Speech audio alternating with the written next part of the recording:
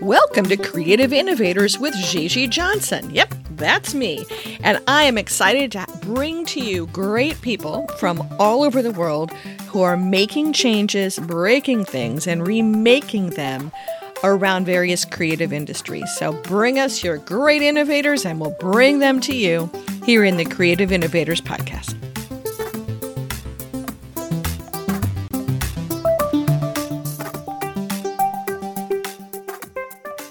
Jack Conte blends two worlds. He mixes the worlds of music creation, where he is part of both Pomplamoose and Scary Pockets, and mixes that with solving creative problems with systems with the crowdfunding and community platform called Patreon that he co-founded as well. Jack shares how he balances, or sometimes doesn't balance, creating music and running a large tech business. He shares what he's learned, how his companies have shifted during this work-from-home era, and how he has changed the way that he does his own creative processes. His career journey has been an interesting mingling of music and science and technology, all the way back to his science teacher who got him interested and who he still connects with monthly over Costco pizza. Enjoy this intriguing interview with Jack Conte. I would love to hear how you are, before we get started here, how you balance being a musician and running a not small tech company. Yeah, that's the trick, isn't it? I haven't always been good at it. In fact, the first while in the business, I was not taking a salary as CEO. Instead, I wanted to make my living as a musician using the platform. And I felt like that was an important proof point. And, there's some good benefits of that too, in terms of dog fooding your own product and making sure that it works and having your own butt on the line if things don't work. So that's what I did the first few years. The next few years, I started taking a salary as CEO and then was unable to keep up music. And so I stopped working on music for maybe 3 to 4 years. My output basically went down to zero, which was really hard on me personally, because I feel like I'm on earth to make music, and that's a big part of who I am and where my heart is. And so that was really tough. But then about 3 years ago, I started a funk band with my buddy, and I fly down to LA once a month. We meet on a Saturday or a Sunday. We record 4 songs. Then initially we started doing all the editing and post-production ourselves, but slowly as it's become a profitable business, we've hired a team, and now I've got about 15 or 20 contractors who basically help do all the post-production workflows and everything. So I get to just basically fly down to LA once a month, go to the studio, record 4 songs. They come out 1 a week on YouTube and then on Spotify and everywhere else. And then we replicated that model too with my other band, Pomplamoose, which is my band with my wife. So now Pomplamoose does the same thing. I fly down once a month. We do 4 songs and those come out. So now I'm coming out with 100 songs a year. Wow. And 100 music videos a year. That's such a different model than what you guys were doing before. It's so different. But we had to change the options were don't come out with music, or completely redesign our creative process so that we can continue to be musicians and have fun. And so I can continue to be involved. And so we did. We completely redesigned our creative process. And that allows me to essentially spend maybe 2 days a month, on a Saturday and a Sunday, recording 1 day for Pomplamoose, 1 day for Scary Pockets. And then I have a couple operations meetings during the week with the teams, video and audio. And my wife, runs Pomplamoose, and my partner in crime on Scary Pockets runs Scary Pockets. But I still come to some of those meetings and, offer some input and feedback. But mostly the teams are running with those at this point. So I get to do the fun part. I get to come down to a studio and record and be a creator on YouTube, which is a blast. Who's writing? Because music doesn't magically just show up when you walk into the studio. Yeah. So a couple things. One, Scary Pockets mostly does covers. Okay. And we do actually come out with quite a bit of original music, like 1 or 2 albums a year of original material, which we write in the studio. Day of, no preparation. We just write and record right there as a band. And that's very fun. But then Pomplamoose, my wife does the writing for Pomplamoose. I used to be more involved in the writing process, but I can't do that anymore. So she does most of the writing, almost all the writing. And yeah, when we get to the studio, now we have also we've gotten better at like delegating and building the team. So there's like a pre-production crew, and we give feedback on the demos and talk about how things are flowing. And Natalie's running that as well. So by the time we get to the studio, we have some parts that we can, record, and we do a lot of the arranging. But there's a joy, actually. It's really fun to iterate on that process over time. So you've become a machine. No, but you've become a creative machine where you've been able to really create. I'm assuming a video process too, not just audio, because you're creating content to go into YouTube. Yeah, that's an interesting word choice. And I myself am obsessed with that. And actually I'm making a little film, not a little film, it's maybe a 30 or 40 minute film about a creator who I have witnessed and learned from over the last few years. And I've watched them build a machine. It's now a company. They have an office space. They have 100 employees, and they've turned from YouTube creator into what is now just inarguably a media company. And so Pomplamoose has been learning from that as well and looking at that. Pomplamoose actually now looks a lot like a media company. We make media, and we have subscription revenue from that media, and we have ad revenue from that media, and we have different lines of business, and we have, contractors, and we have employees, and it is kind of like a media company. There is an operation and a system around it. So it is, it's not entirely mechanical. It's still very creative, but a lot of the process has been mechanized. Now, does that pull from your experiences also then in growing, seeding, and launching a company that becomes the machine under so many other creators? I mean, it sounds like there's been great cross-pollination between what you've built on the Patreon side and what you've now built on the creative side. Yeah, I mean, this is a love of mine that I've only learned about, in the last 7 years, is like scaling processes and systems and thinking about how to do that and how to do it with heart, because I think that's the hard part. But yes, a lot of the stuff that certainly I've learned at Patreon in scaling a technology company, I'm now applying those processes to Pomplamoose. Everything from literally my last call that ended at 2 p.m. was a monthly finance review for Pomplamoose. And so we run our monthly finance review the same exact way that Patreon runs its monthly finance reviews. We look at our books, we ask similar questions, we look at our lines of revenue, we look at our expenses, we look at how we're trending on net income, we make sure that we're investing in the areas of the business that are working, and we make sure that we're letting go and making hard choices around areas of the business that aren't working. And so there's been a lot of learning and pulling from each that kind of informs and influences the other. And that's been that's been so fun. I your love face lights up. It's the benefit actually doing this with a video recording. I can see your face light up on this as to how this excites you. So I'm going to take you backwards. And I know that many people have talked to you and written about your story of how you got started and how actually your two main cohorts in crime are actually your Stanford cohorts in crime. But when you were at Stanford, you were both music and a bit of tech? So my major was music widely. And then I had two areas of focus. One was composition and the other was music science and technology. So composition was theory, classical theory, jazz theory, writing for symphony orchestra, writing for big band. And then the music science and technology portion of it was through the CARMA department, CCRMA, Center for Computer Research, Music and Acoustics.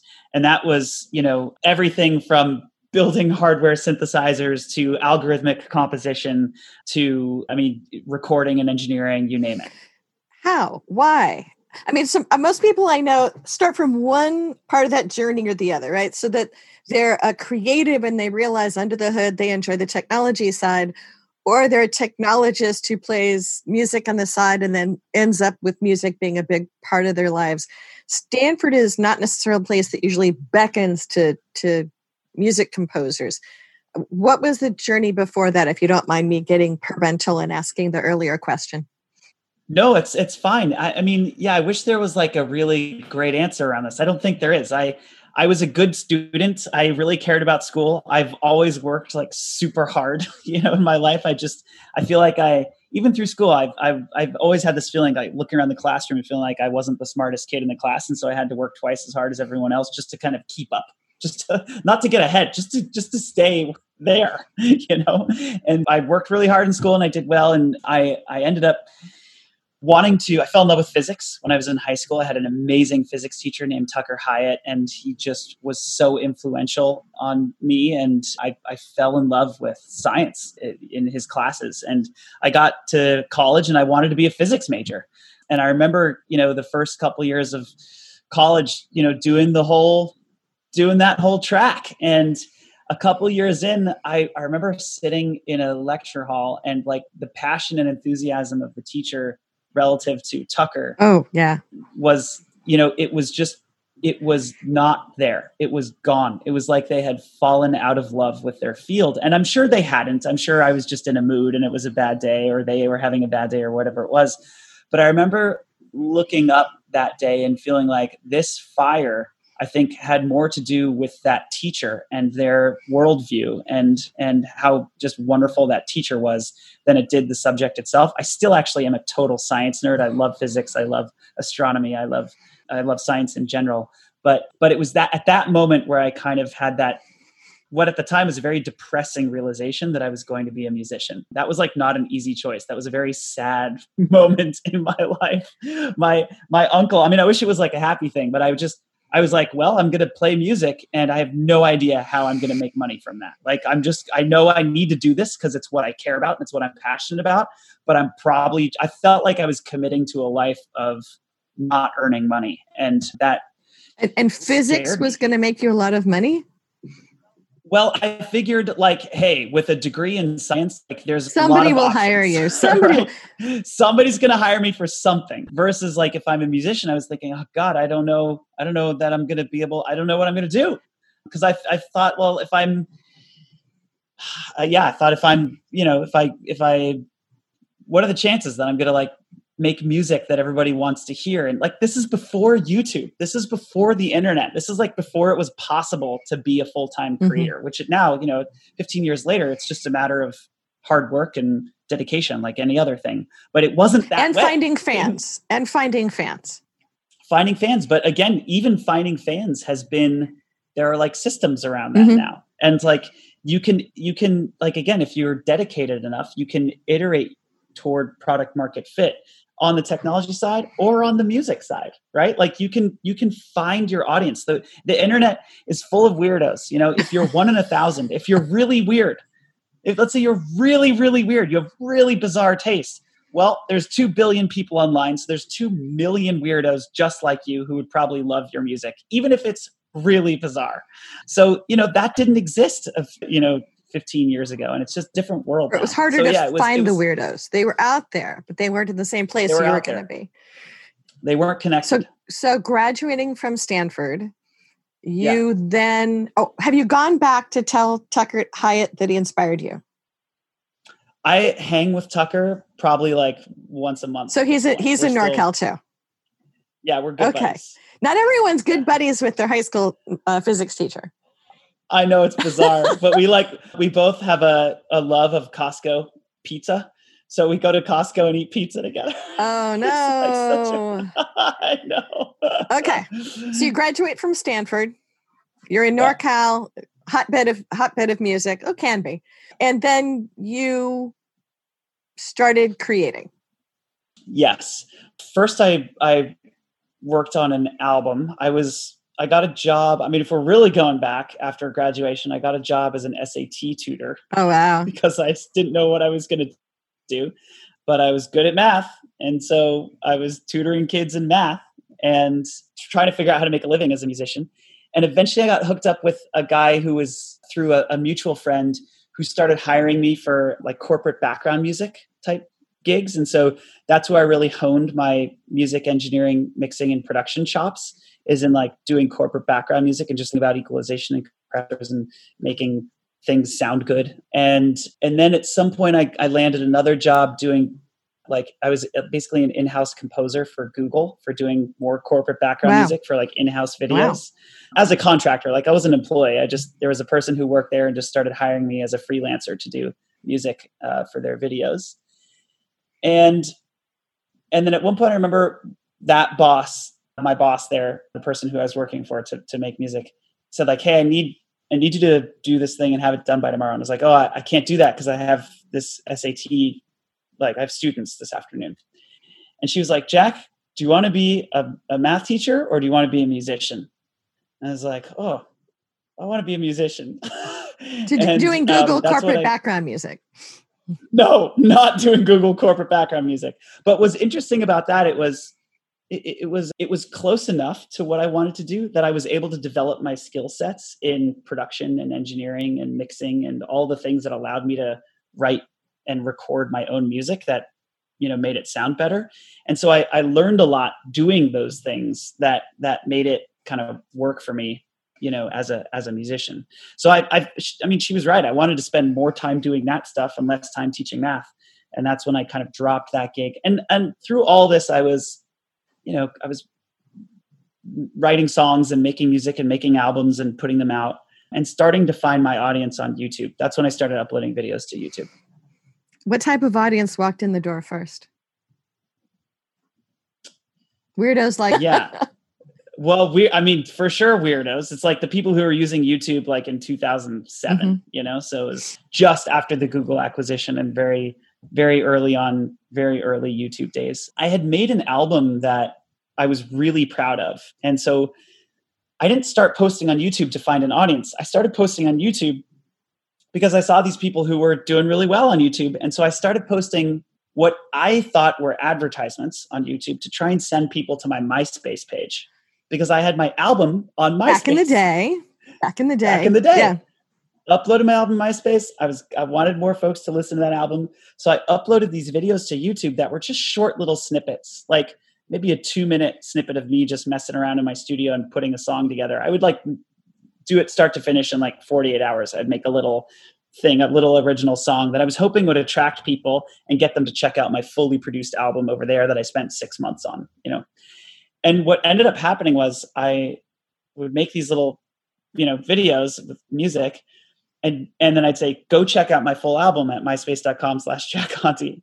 And nobody went to my MySpace page. Everybody started in the comments section of the YouTube videos. Everybody started saying like, hey, where can I get the audio file for this song? And I was like, no. That's not the song you want. The song you want is over here. That's the good stuff.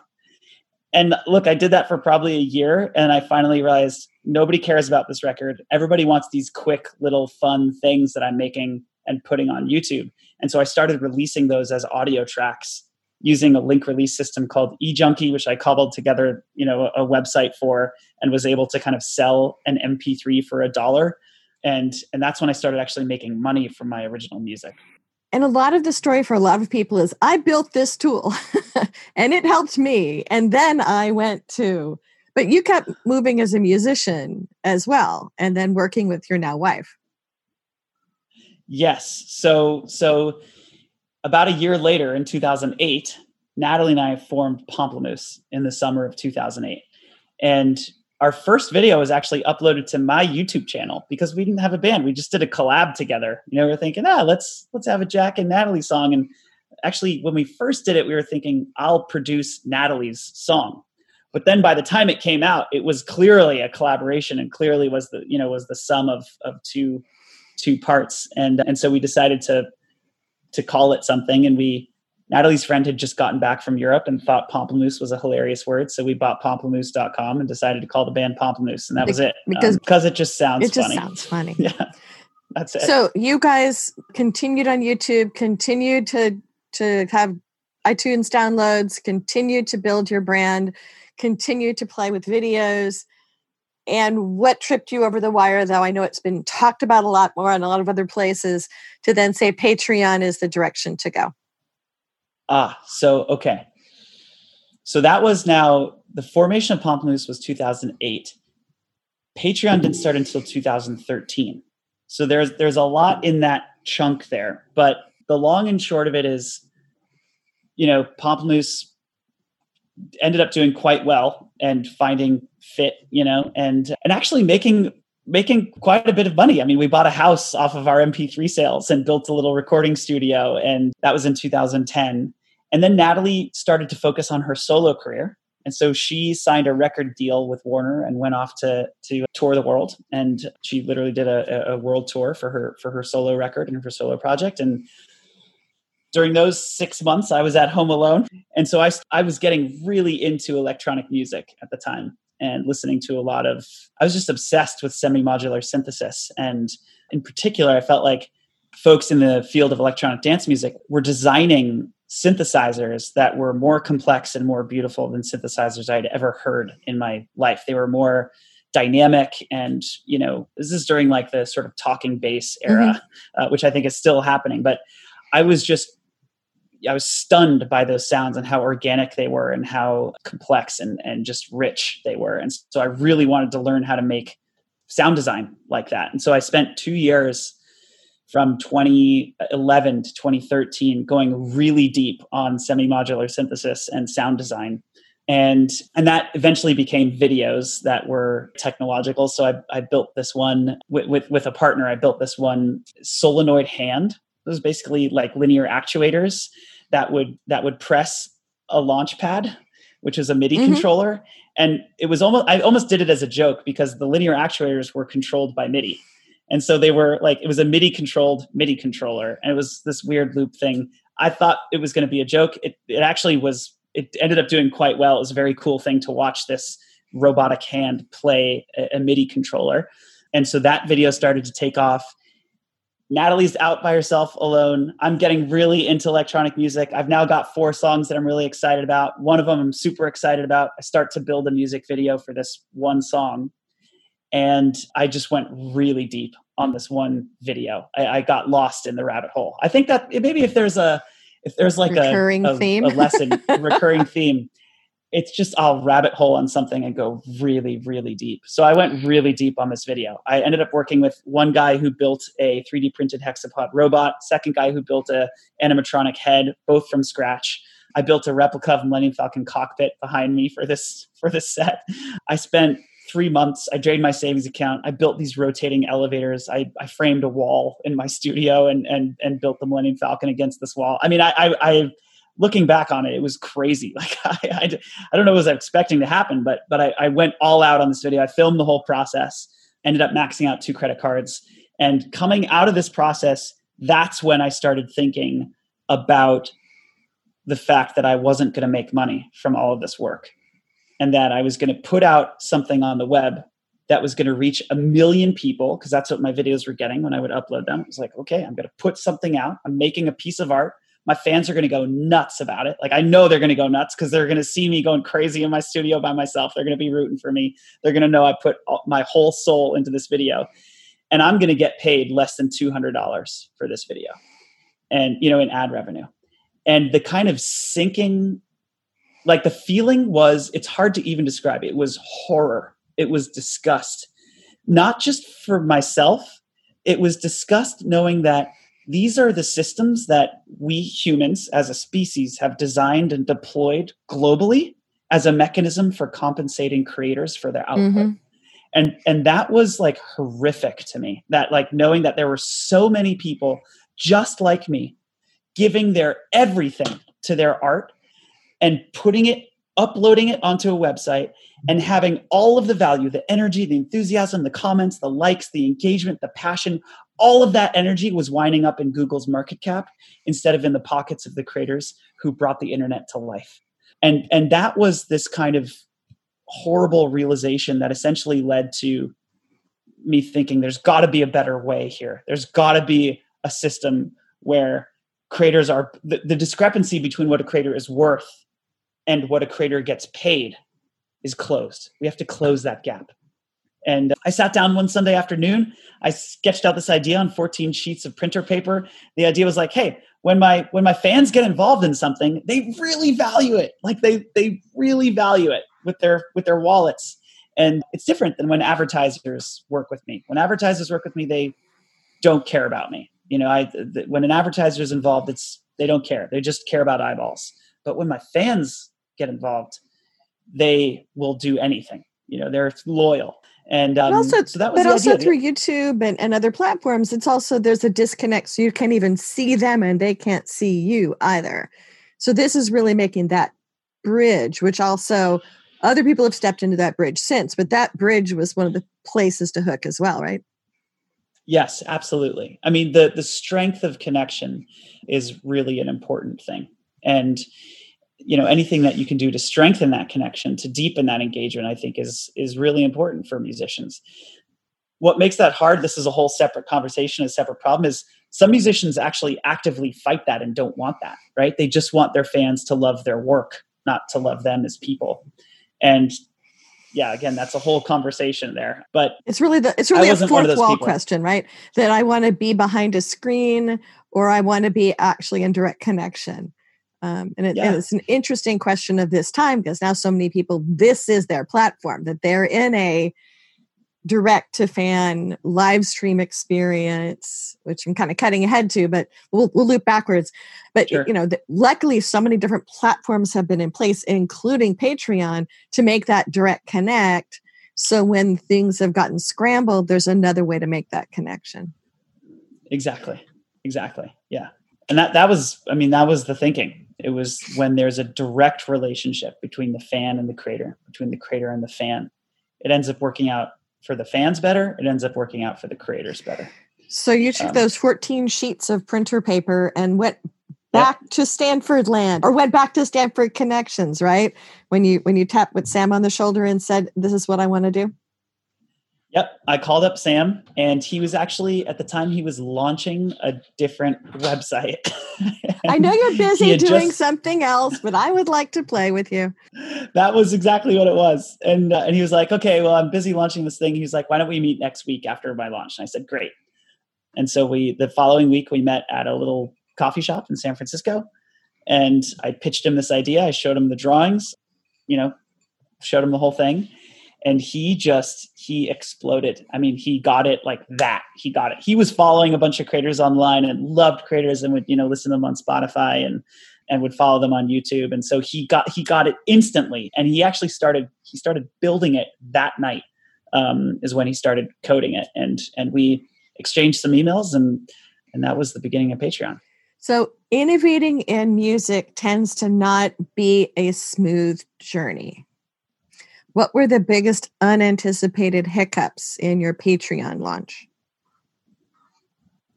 Yeah, I think innovating in anything isn't a smooth journey. I think I heard somebody say recently that like innovation is like the opposite of efficiency. It was something like that, which resonated so hard with me, because innovation is messy.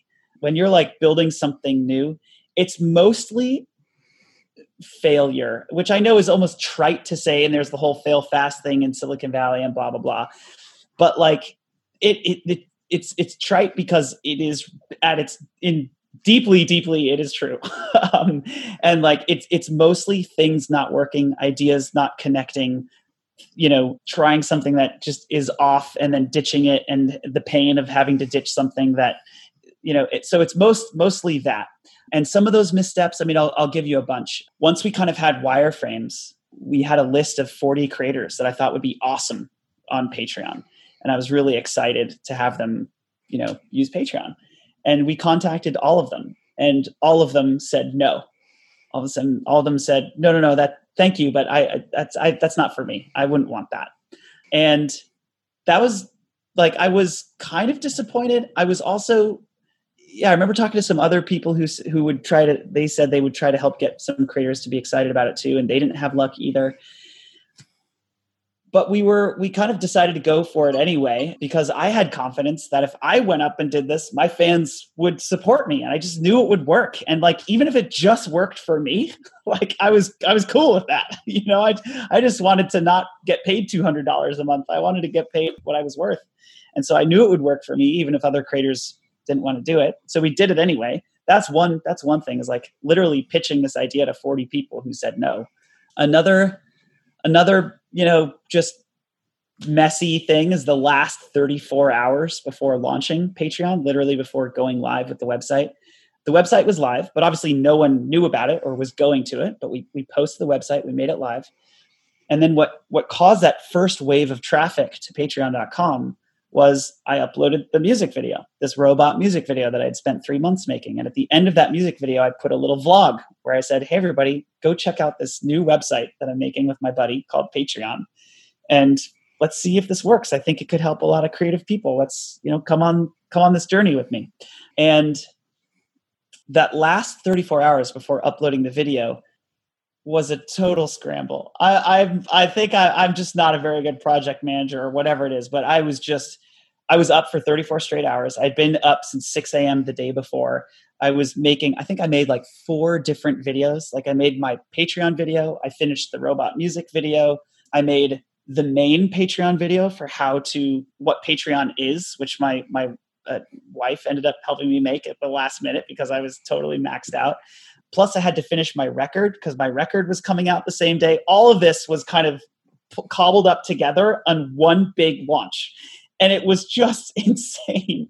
So, there's that was pretty wild. And then of course, as soon as we launched, all my fans just, rushed to Patreon to support me. And because they saw this music video and it totally blew their minds and they wanted to help, and so they did. And it's a classic story. It crashed the servers. Sam had to spin up a new box because it was just a huge spike in traffic and more than we anticipated.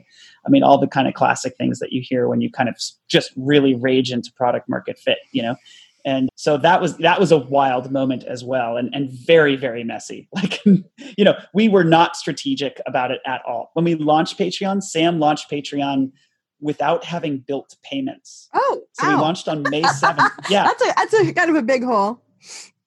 We launched on May 7th. He hadn't written the logic for payments yet, so he had 23 days to write the logic for payments before we processed cards on the 1st of the next month. So there's just so many little things like that. Like it was wild. So how different is Patreon now? I mean, it's night and day, right? It's funny because to me, it feels like a huge company, like I remember the days where Patreon was me and Sam and, Tyler was our first employee. And so me, Sam, and Tyler for a couple months, just like working out of our kitchens and meeting up in, San Francisco every once in a while at a coffee shop. And so to have like 200 teammates and global offices and, systems and processes and managers and, HR protocol, like it feels enormous to me, it feels like just like a huge company. And then of course we bring in operators, who have been at 1,000-person companies and 5,000-person companies, and they can't believe how much we haven't figured out yet, right? They're like, oh my gosh, how come you haven't done this yet? What about this? And what about this HR system? Why isn't any of this in place yet? And, from my perspective, we're just building something from scratch. We're flying by the seat of our pants here. So yeah, I'm not sure if I answered your question. No, definitely. Because I was then going to bridge to and then you had to send them all home to work from home after having built this custom built creation, almost like you've got your video with the Millennium Falcon, all custom built. Now this custom built company, and now you're having to not pivot, but pivot to still make all this available while all of your customers were going through massive life changes. How did that happen? How did that work? Yeah, that was just, again, another messy, hard moment where we were watching what was happening around us. And, one by one, more and more companies started to send employees home. And I think Patreon, we weren't like the first company to do it. I think Twitter was the first company to do it. But we were in that first wave, within that first week of companies that's just basically said, okay, everybody, if you want to work from home, work from home. You do not have to come into the office. And then a little while later, we basically shut the office and we said, okay, you can't come into the office. And then we had to figure out how to work together as a remote team. And yeah, that was just more learning and figuring things out. And I think we've stayed very productive. The company is executing very well, and we hit all our goals over the last couple months, and that's been amazing to see the team rally and step up and have the grit and the tenacity to get through something like this. It's not easy on people.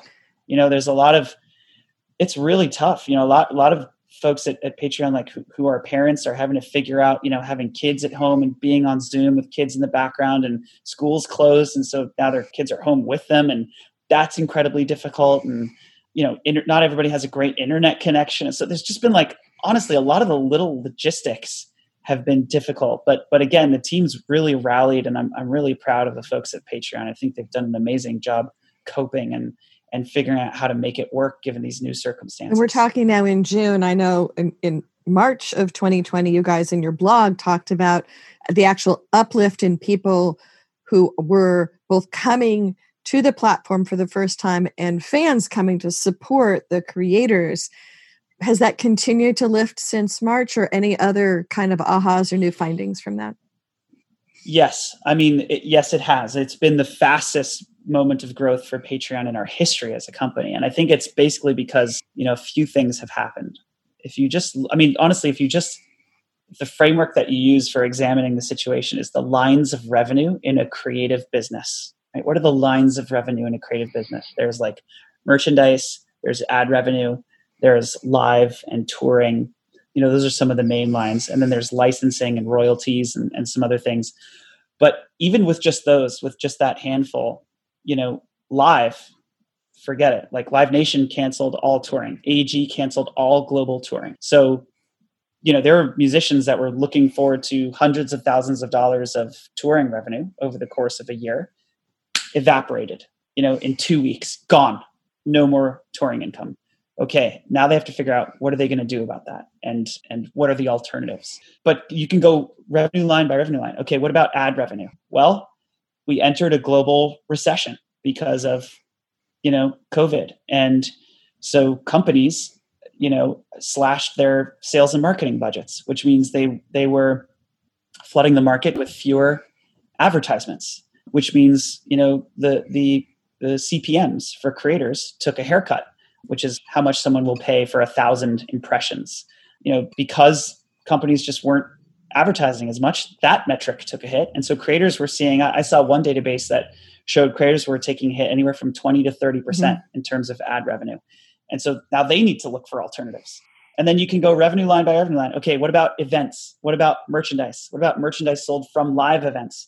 Same thing, like all gone. So like every line of business for creators, has disappeared except for subscription revenue from fans, which has not only remained stable, it's actually gone through quite a bump, an uptick, because I think a lot of people right now are trying to figure out, what can I do to help?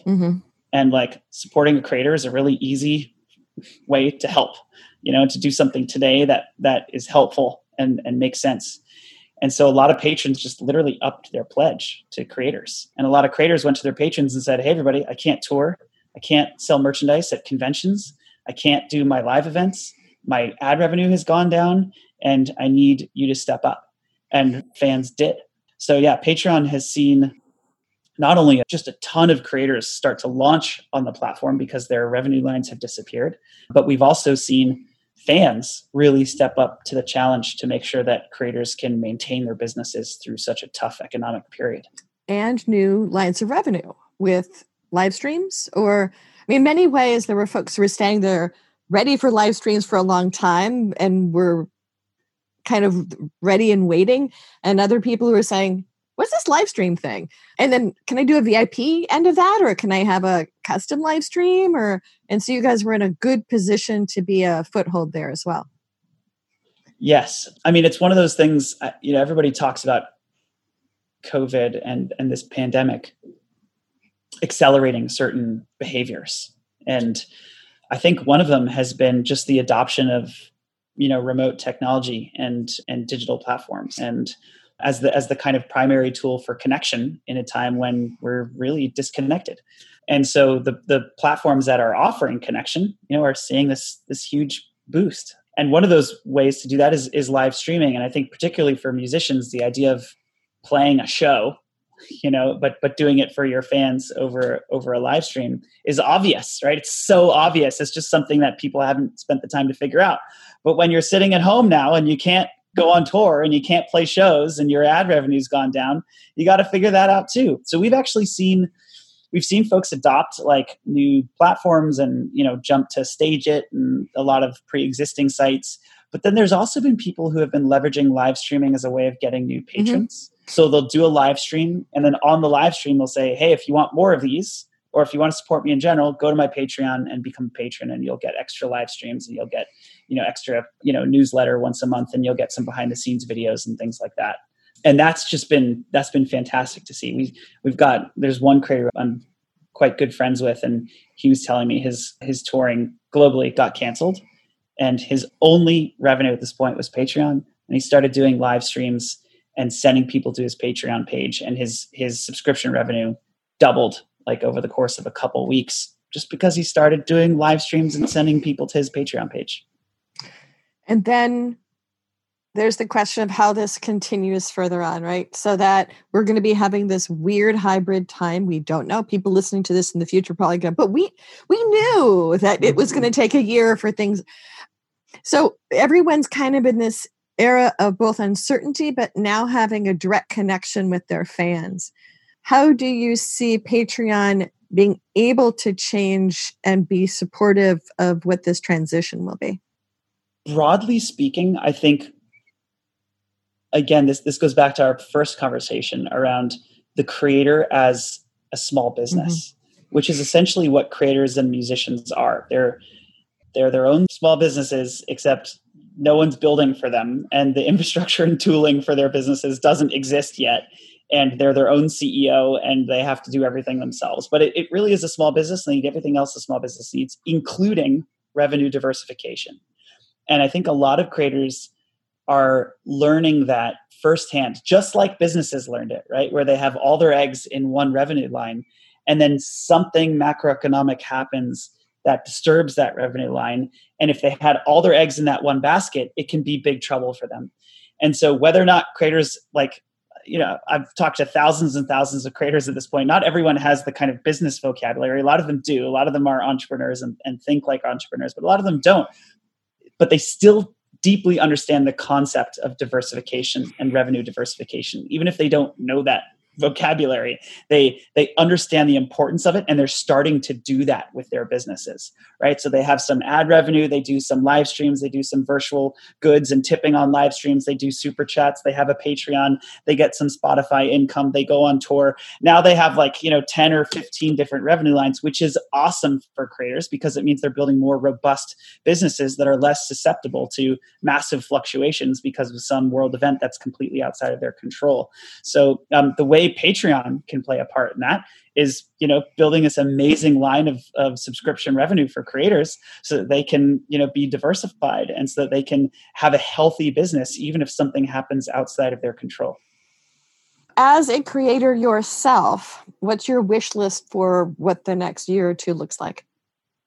Because you're largely not touring. You're largely now generating 100 releases a year. What is that? Yeah. So are you now, and we started talking about the machine, are you now a machine that just continues forward and connects with your fans virtually? Or are there new businesses that you wish existed? Yeah, so there are always new things that I wish existed. We've cut out all touring. Obviously we're not doing any touring. We're not doing any live. We're not planning for any touring. We're not planning for any live. And so, we've had to adjust our creative process one more time because for a couple of months it was shelter in place. And so we weren't even allowed to make those trips down to Los Angeles to record in a studio with other people. So we had to transition to completely remote production, which we did. And we came out with a bunch of videos that were just, people shooting in their bedrooms on their iPhones. And then we cobbled it all together and mixed it. And, it was a thing.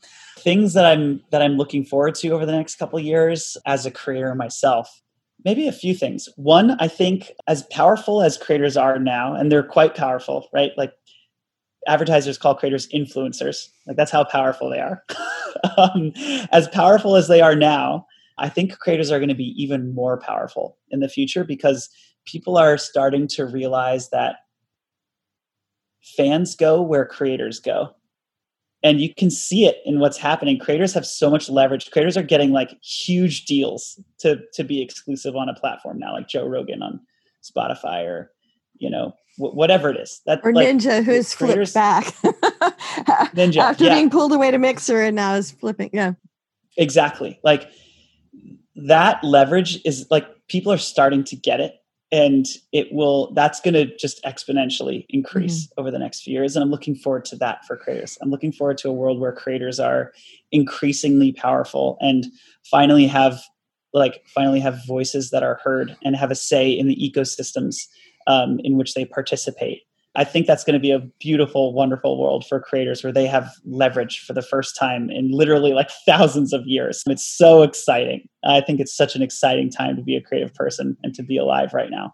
So I'm really looking forward to that. And then from a personal standpoint for Pomplamoose and Scary Pockets, I think I'm looking forward to, I think I'm looking forward to, 2 years ago, if you were to show us a picture of where we are now, I wouldn't have believed it. I wouldn't have believed it. Like the progress that we've made and how we've grown as artists and how we've leveled up our music and how we've leveled up our systems. And it's just really fulfilling and exciting. And I have no idea what that's going to look like 2 years from now. I'm looking forward to whatever that feels like and whatever that looks like, growing the music, growing the video, making it more interesting, more engaging. Pomplamoose is starting to experiment with directors and having narrative style music videos instead of just performance music videos. And we're hiring animators now. And we're really like making things that are getting better and better and different than we imagined 6 months ago. And it's just cool to see it kind of blooming and unfolding. So, it's kind of a wonderful surprise. So I think that's probably the thing I'm most looking forward to, is just continuing to be surprised and excited about how it changes. Well, we're at the end of our conversation, Jack. This has been really charming to speak with you on this. Anything else you'd want to mention before we wrap up? And if someone's going to get a hold of you, what do you need? What do you need people to reach out with? Yeah, maybe the only other thing I'd say just to wrap up, I kind of just said it, but maybe a slightly different way is, for the first time in history, creators have the ability to say something and be heard by lots and lots of people. I think it's easy to get used to that and to not be enthusiastic about that anymore, or to not just let that blow our minds. But it blows my mind every day. Like I think it's so important to continuously realize how special that is and how wonderful it is that creative people can reach anybody now. And you don't need somebody in a suit to think you're cool enough to get onto BBC One or BBC Two or BBC Three. You don't need that anymore. You can build your own business.